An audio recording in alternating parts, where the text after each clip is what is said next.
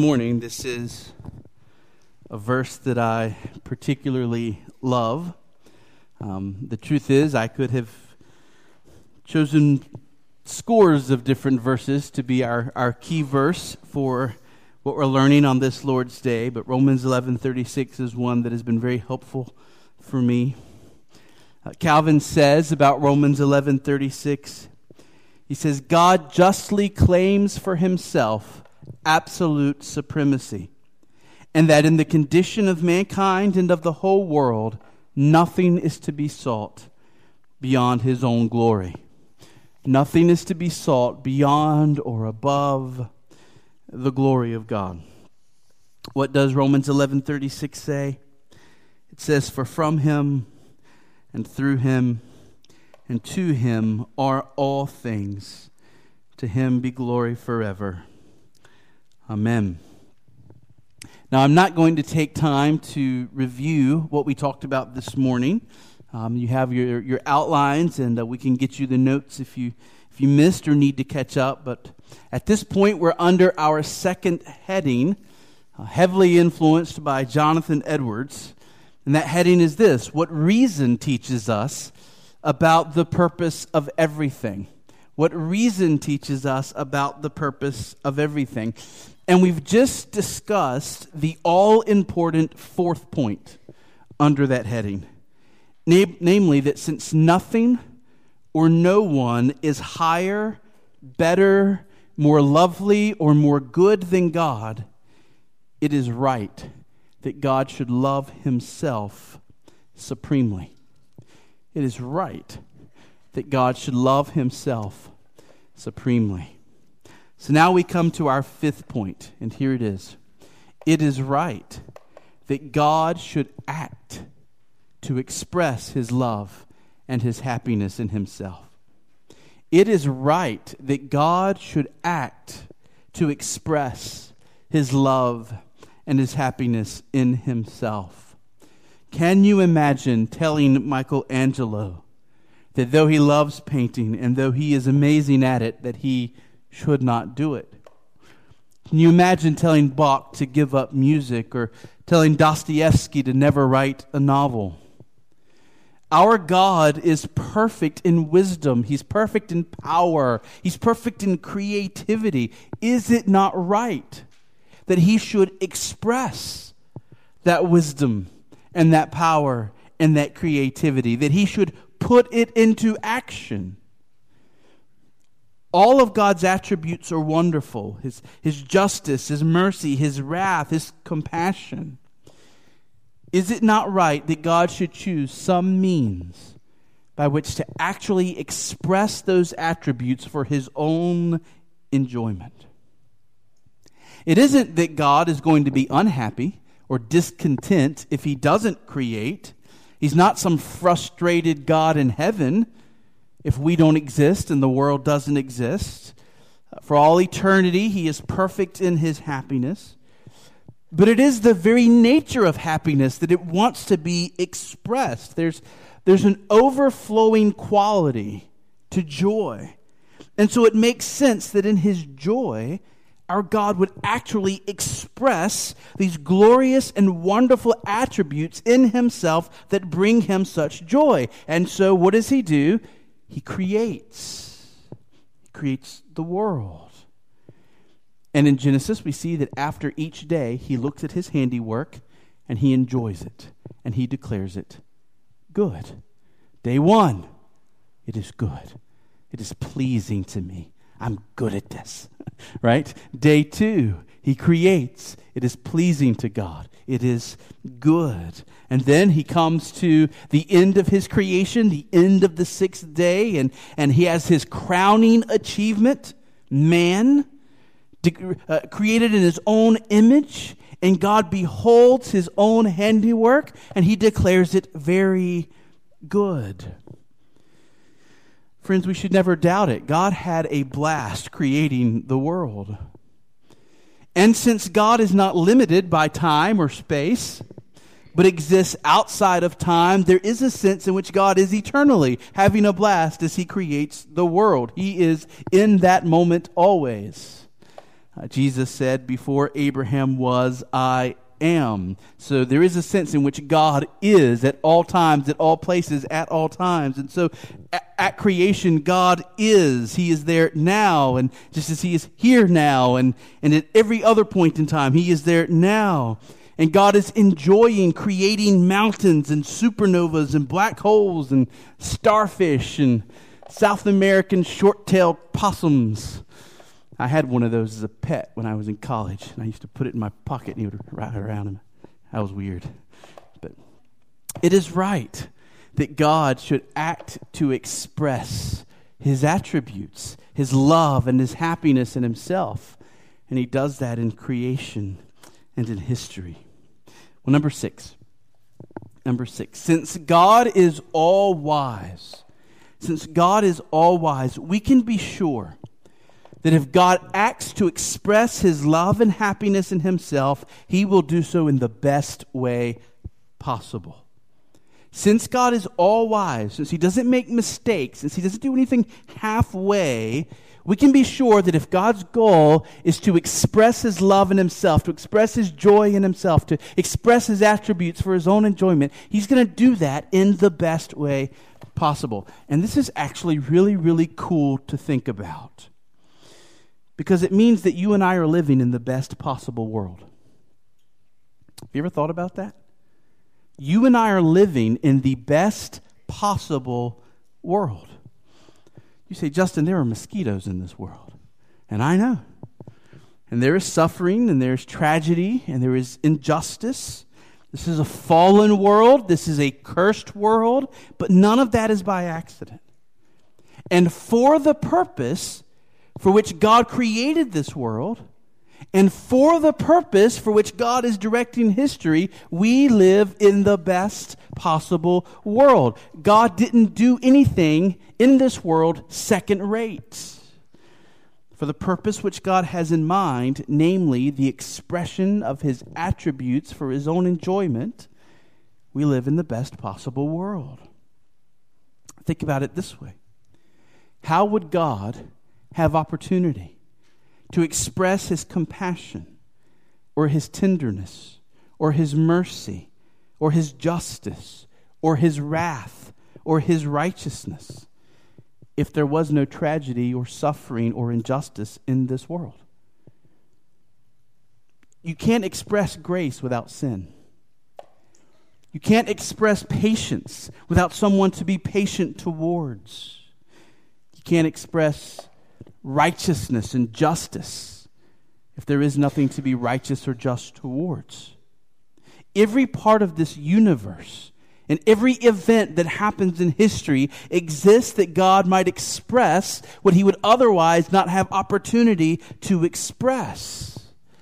He is revealing His attributes. He is Michelangelo, and all of creation and history is His Sistine Chapel, and He is at work.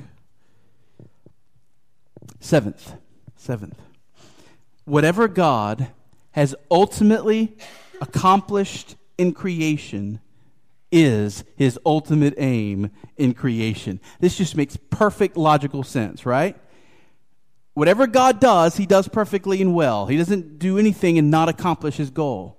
So whatever God actually has accomplished in creation and history, we can be sure that was His purpose, that was His aim, that was His goal. So we can know what God's purpose is in this world and in creation by looking at what He's actually accomplished. So let's run with that for a moment. What do we know that God has accomplished and is accomplishing through creating this world and through the pages of history turning? Well, first, as we've said, in creation and history, God has given expression to His perfect attributes. In creation and history, God has given expression to His perfect attributes. Through creation, through history, His power is on display. His wisdom is on display. His goodness is on display. His justice, every other excellency within God is on display. Second, in creation and history, God has made for Himself creatures, angels and men, that are capable of beholding God's excellencies. So not only is God displaying his attributes for his own enjoyment, but he's also, at the height of creation, he created a people, a kind of creature, who can also with him behold his own attributes. And man wasn't the first. Angels can do that too. Angels can behold the glorious attributes of God. In other words, God has not only expressed his attributes for his own enjoyment in creation, but he has also created persons who are themselves both examples of his awesome creative ability, but are also an audience, able to see and comprehend something of his awesomeness. It is good and it is right that God should create for himself both angelic and human persons to whom he can express the glory of his wonderful self. Third, in creation and history, God has made for himself creatures, angels and men, that are not only capable of beholding God's excellencies, but are also capable of delighting in those excellencies, thereby sharing with God in his joy in himself. So God has created this world, and he's working through history to express his own attributes for his own enjoyment, but he's also created creatures, angels and men, who can also see and behold what he's doing, who can also see and behold his glory. And not only that, but they have a capacity, it's a limited capacity, but they have a capacity to delight in what they see, to savor and rejoice in the awesome glories of God. God's own delight overflows. And these angels and these men are brought into his own enjoyment, sharing in God's enjoyment of himself. Nod your head if you're with me. We're good? Fourth, in creation and history, God has made for himself a particular people, the redeemed, to whom he, as an overflowing, never-ending fountain, imparts his own goodness, love, mercy, and grace, so that his glory is expressed in them, and they are united with him in infinite joy. So see how this takes it a step further.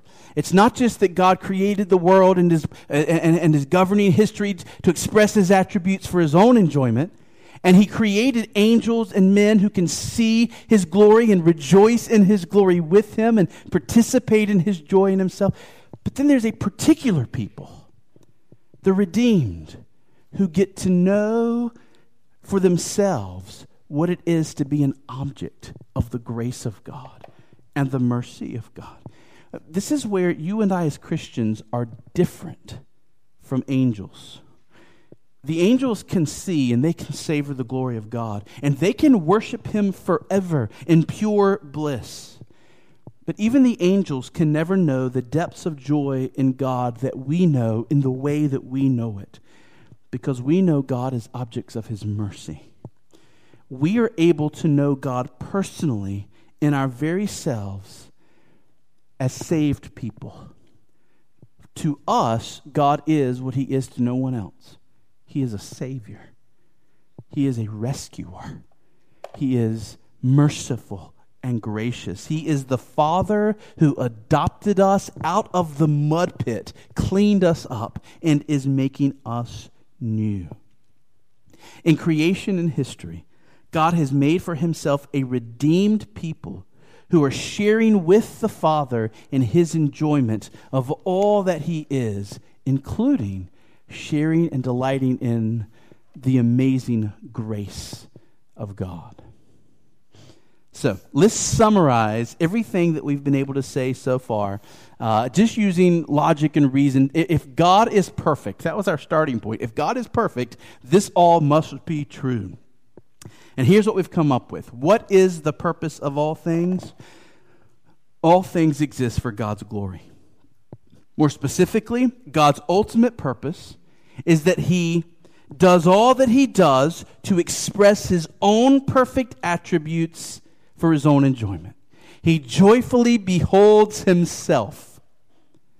And this ultimate purpose of the universe is that the glorious character of God be expressed and enjoyed first by God himself, but also by angels and men who have been created to share with God in his enjoyment of himself, and especially by the redeemed who get to know God as gracious and merciful.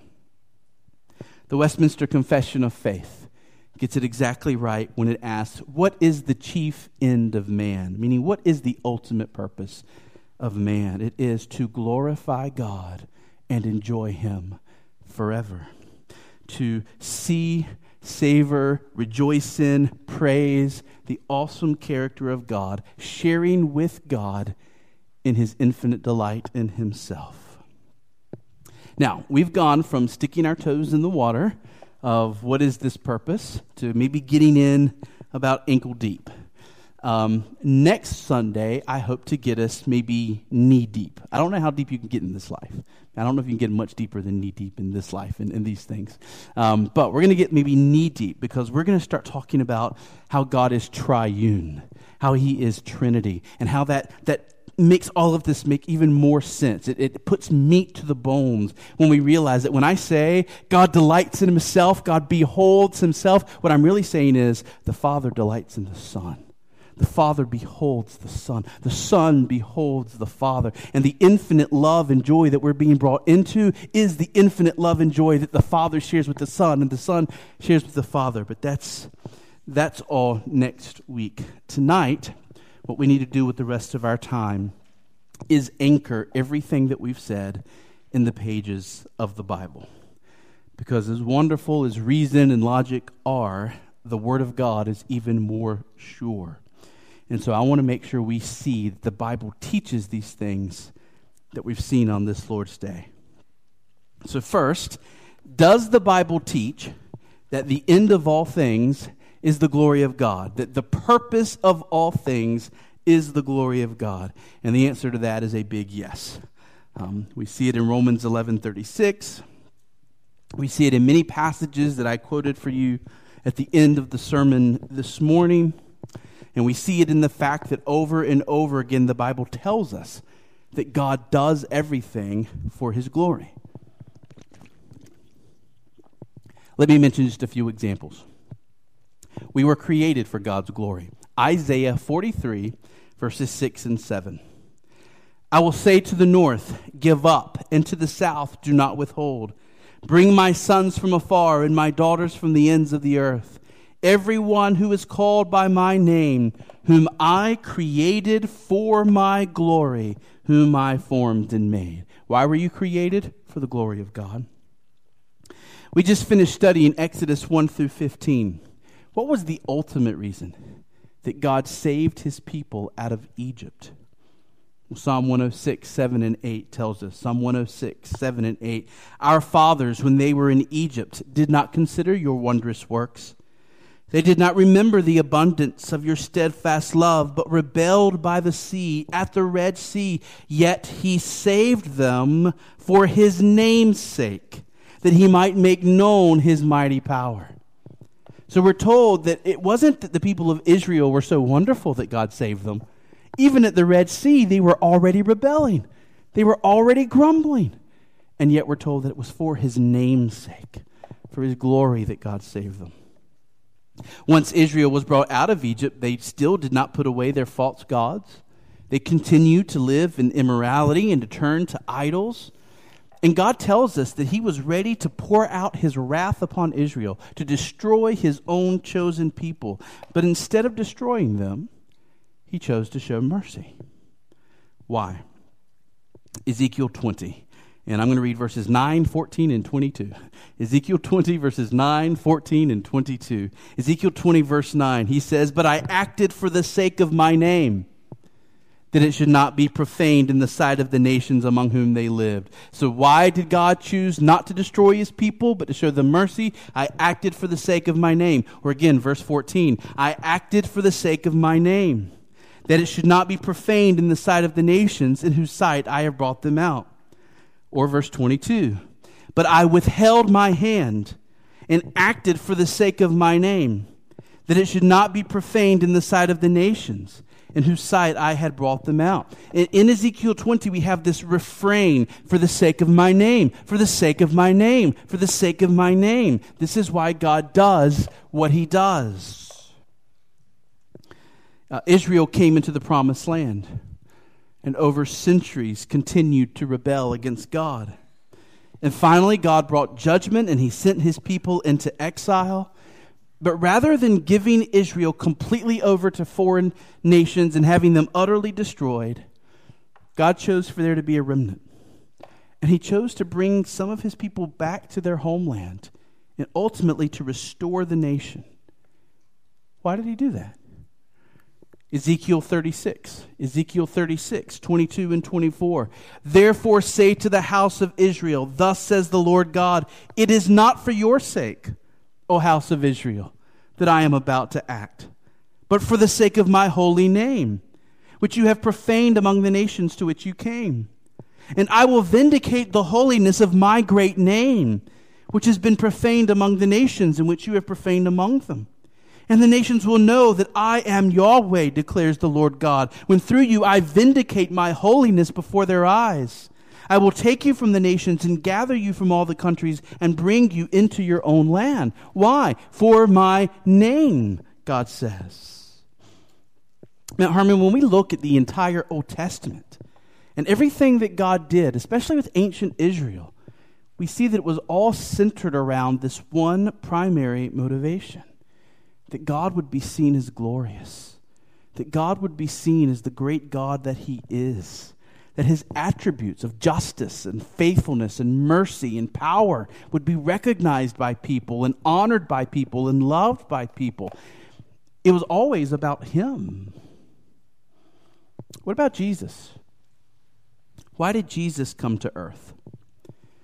In particular, why did Jesus experience such terrible agony and die on a cross? Well, in one of the most revealing passages in all of Scripture, John 12, 27 and 28. John 12, 27, 28. Jesus says this, now is my soul troubled. And what shall I say? Father, save me from this hour? But for this purpose I have come to this hour. Father, glorify your name. And then we're told that a voice came down from heaven saying, I have glorified it, and I will glorify it again. So Jesus says, it is for this purpose that I have come to this hour, the hour of the cross. What was that purpose? Father, glorify your name. Show yourself to be glorious. Let people all over the world, including people in Rocky Mount in the year 2015, to see that you are a gracious God and a merciful God and a loving God, and let them find their joy in you because they've seen you as full of mercy, because I came to this hour and I was willing to lay down my life for them. It's always been about the glory of God. Because of Jesus, we have the forgiveness of our sins. Our God forgives sins. Why does he do that? Isaiah 42:25, I am he who blots out your transgressions for my own sake, and I will not remember your sins. God says, it is I who forgives you your sins. I blot out your transgressions. They're gone. And why do I do it? For my own sake, for my glory, for my name, to show something about who I am. Namely, I'm a God of grace. I'm a God of forgiveness. And we'll be singing about that for a million years. What about those who aren't forgiven? What about those who go to hell? Why would God create such a terrible place as hell? And why would God cast people into utter destruction? Romans 9, 22 through 23 tells us. We'll unpack this more later, but for now, just hear God's motivation of why there is a people that go to hell. Paul tells us, Romans 9, what if God, desiring to show his wrath and to make known his power, has endured with much patience vessels of wrath prepared for destruction, in order to make known the riches of his glory for vessels of mercy, which he has prepared beforehand in glory.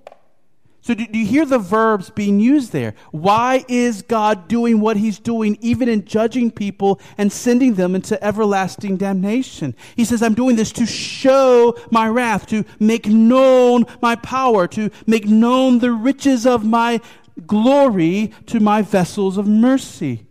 There will be a day when believers in heaven, along with angels, will rejoice with God and praise God even for his attribute of wrath and righteousness and justice. It's all about the glory of God. What about heaven? What is heaven about? It's all about the glory of God. Romans 8:18, I consider that the sufferings of this present time are not worth comparing with the glory that is to be revealed to us. And all I've done is given you a small sampling of verses. There are hundreds more that I could have pulled out. Many of them I'm saving for later in the series. I mean, there's so many more that make this so very clear that the ultimate purpose of everything is the glory of God. Specifically, his enjoyment of himself and his bringing into that enjoyment us. Secondly, then, we ask this question. Does the Bible teach that the reason God does everything for his glory is because he delights in himself? In other words, is it true that God is happy in himself and that he does all that he's doing out of his joy, that he has a God-centered love for himself, and that the reason he's doing everything for his glory is that it is his delight in himself to show his attributes? Well, before I point to some biblical texts that teach us that God's happiness in himself is behind everything that he's doing, let me just point out why this has to be true. I mean, it just has to be true, and here's why. If God's not doing all things for his glory because he wants to, because he delights to, then it must mean that there's some other reason God is doing everything for his glory. If it's not that he wants to, if it's not that he delights to, it must be some other sense of obligation. It's as simple as this. If God's not doing all things for his glory because he wants to, it must be because he has to. And yet, of course, it can't be that. There is nothing outside of God that constrains him to do anything. There is nothing or no one higher than God that can lay upon him any duty. God is complete and perfect in his sovereign freedom. He doesn't do anything unless he wants to do it. And so if God is doing everything for his glory, it must be true. He's doing everything for his glory because he wants to do it for his glory. He delights to do it for his glory. And so joy in himself, delight in himself must be the motivation. Do we know that God does everything that he does because he wants to, out of his own delight? Yes. This morning we quoted Daniel 4:34 and 35. I'll just read one little snippet. All the inhabitants of the earth are accounted as nothing, and he does according to his will among the host of heaven and among the inhabitants of the earth. That word will could just as easily and accurately be translated as desire. God does according to his desire, what he chooses to do, what he wants to do. This kind of language is found throughout the scripture. Ephesians 1:5. Ephesians 1:5, he predestined us for adoption as sons through Jesus Christ according to the purpose of his will, meaning according to the purpose of his desire, what he wants to do, what he delights to do, because it was his joy he chose to save a people. Hebrews 2, verse 4. Another example, Hebrews 2, verse 4. It's actually talking here about the gifts of the Holy Spirit. And this verse says that while God also bore witness by signs and wonders and various miracles and by gifts of the Holy Spirit distributed according to his will. So even the spiritual gifts that God gives to various Christians, he gives out of this ultimate motivation. He wants to.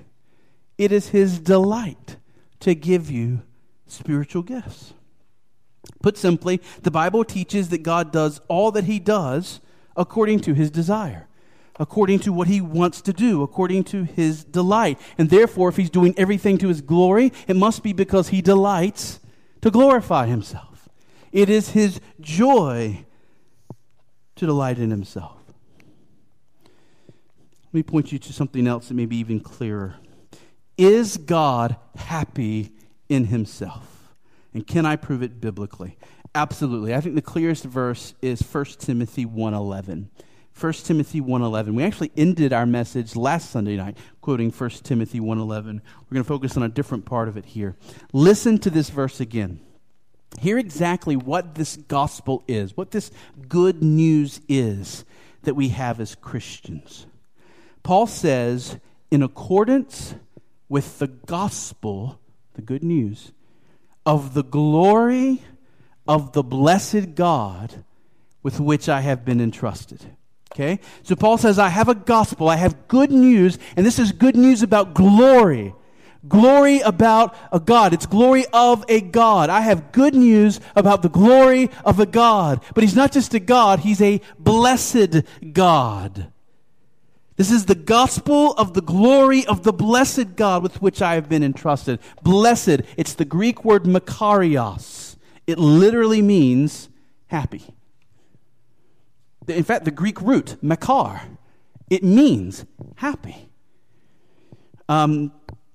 Romans 14:22 in the New American Standard says this, the faith which you have as your own conviction before God. Happy is he who does not condemn in himself what he approves. Happy is he. It's the exact same word used of God in 1 Timothy 1:11. Right? So it could be just as accurately translated, 1 Timothy 1:11, the gospel of the glory of the happy God with which I have been entrusted. Friends, our God is not only full of wisdom and full of power and full of righteousness and full of mercy, but he is full of infinite, God-centered joy. And therefore, it doesn't surprise us that he does everything that he does in heaven and everything that he does on earth to glorify himself, to delight in himself, to express the pleasure that he has in all that he is. But what about that last part? Is it true that God does all that he does, not only out of his delight in himself, but in order to share his delight with angels and redeemed men? Could it be that God finds delight not only in expressing his attributes for himself, but in sharing his delight in himself with others? Or to put it another way, could it be that God finds joy in our joy in him? But aren't we like this as image bearers of God? When we find something we really like, what do? We go tell other people and we want them to enter into our joy, right? Right? So we're at the state fair, right? And you get one of those big fried turkey leg things, right? They weren't fried, but turkey legs, right? And you eat, oh, that's so good. And Crystal, taste this, right? Why? Because you want to share your joy. You want to bring somebody else into it. Well, this is how joy works. God is full of infinite joy in himself, and now he is sharing that joy with us. Does the Bible teach that? Yes. 2 Thessalonians 1:10 is one example, but I want to go straight to John. I want to go straight to John 15:11 because this verse is huge. Listen to John 15:11. This verse is amazing.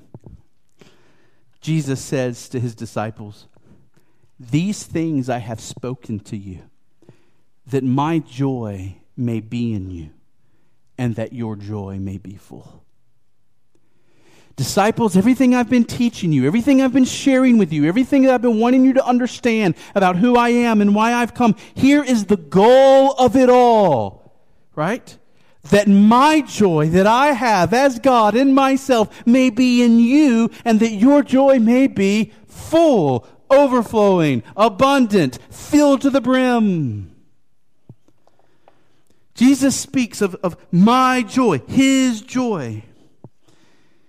And he's teaching truth to his disciples so that through that truth they too may enter into that joy.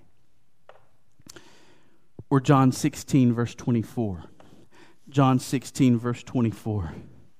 He says again to his disciples, until now, you have asked nothing in my name. Ask and you will receive, that your joy may be full. Friends, Jesus can't give what he doesn't have. The reason he is able to give fullness of joy is that he has fullness of joy in himself.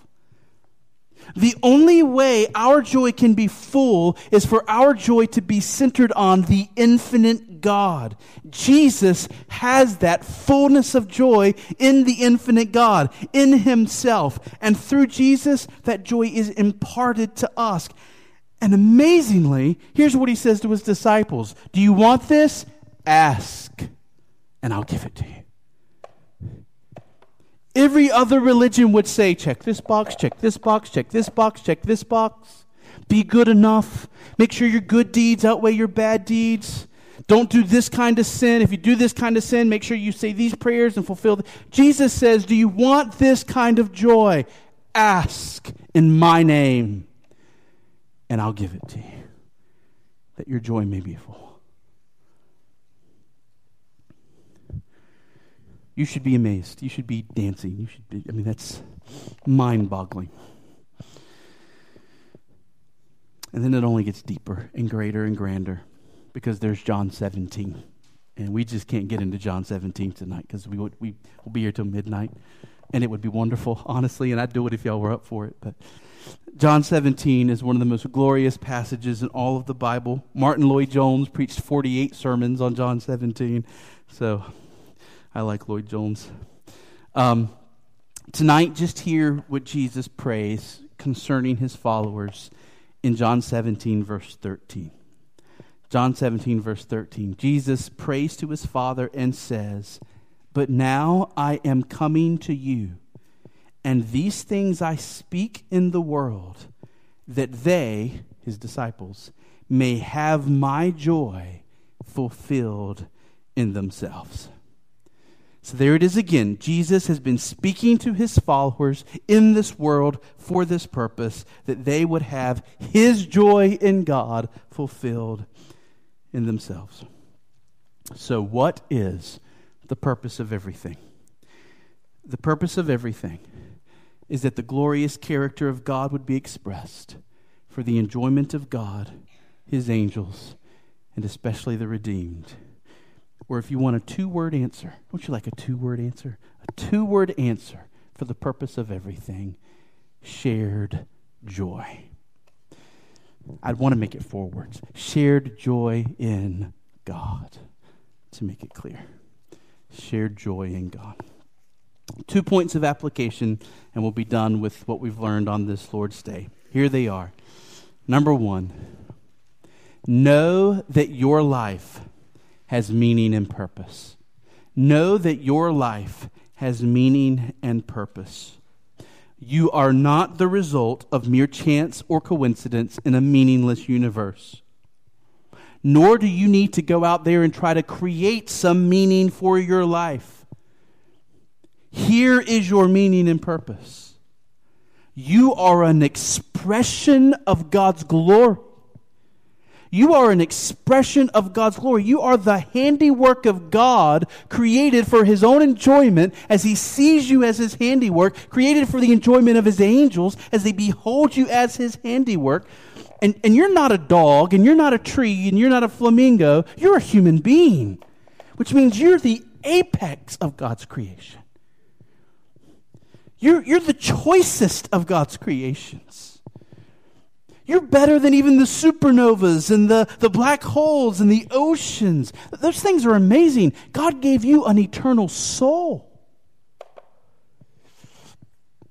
You have something of the divine Spirit breathed in you. And you are created in God's image, and therefore many of the amazing attributes of God that He delights in have been communicated, given to you. God is infinitely wise. You have a measure of wisdom. God is infinitely strong. You have a measure of strength. God is infinitely righteous. Every human being has an innate sense of right and wrong and fairness and unfairness. God is compassionate and merciful. You have the ability to imitate Him in those things. What God is in macro, you are able to be in a limited micro scale for His own enjoyment. The angels look at you and marvel. You are a living, walking, breathing picture of the glory of God expressed in this world. Your body is a miracle of creation. That there is more going on in a single cell of your body than we could possibly understand. And you have billions of those cells.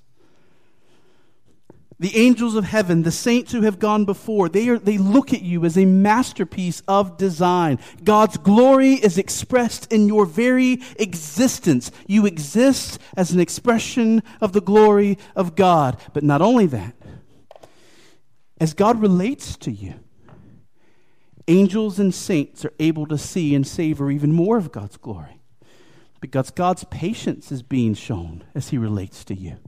Oh boy, is God's patience being shown as He relates to me. And the angels in heaven, they don't just look at this guy and say, wow, what a masterpiece of God's creation. They say, wow, God, look at your patience. Look at your forbearance with that fellow. Right?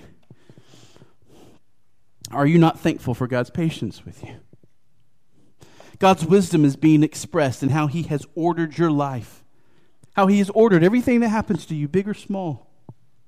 And if you're a Christian in this room, you are a trophy of God's grace, and the amazing depths of His mercy are being revealed in you. This is why the day of judgment will be a public event. Every sin you've ever committed will be revealed.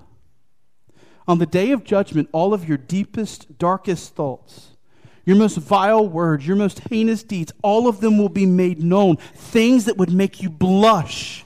If I were to announce them to this congregation tonight, things that would make you blush if it was revealed, the things that you had said, thought, and done, they will be revealed on the last day. And then with all of your dirty laundry revealed for everyone to see, Jesus Christ will pronounce you forgiven by His blood, and you will be welcomed into paradise as a child of God, and all the angels and all the saints will say, "What a God of mercy." And that's why we'll be singing and praising and worshiping forever. This is why you exist, to show the glory of God. Your life has meaning. Your life has purpose. Number 2, final point of application. Not only are you an expression of God's glory and an object of God's glory, but if you're a Christian, you are one of those creatures with whom God is sharing His joy. You are one of those creatures with whom God is sharing His joy. We could talk more about sharing His glory. That's actually true as well, but we're going to stick with joy for now. You are one of those wonderful, blessed beings to whom God is displaying His character. All around you in creation, in the unfolding of history, in your life, in your friends' lives, God is revealing His character to you. And through Jesus Christ, as you see and savor more of God's glory, your joy is becoming full. The more you learn from Christ, the more you sit at His feet and He teaches you His truth about who He is, the more He is giving you fullness of joy in God. And on the last day, when you are pure and blameless and you enter into the new heavens and the new earth, your joy will be truly full in a way that we can't even imagine today. You will be sharing in an astounding way in God's joy in Himself.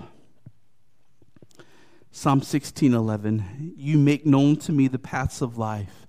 In your presence there is fullness of joy. At your right hand are pleasures forevermore. So let us see how truly blessed we are if we have been saved by the Lord Jesus Christ. And if you've not been saved, then run to Jesus Christ and find forgiveness for your sin and become one of those saints who will share in the eternal joy of God forever and forever. Let's pray.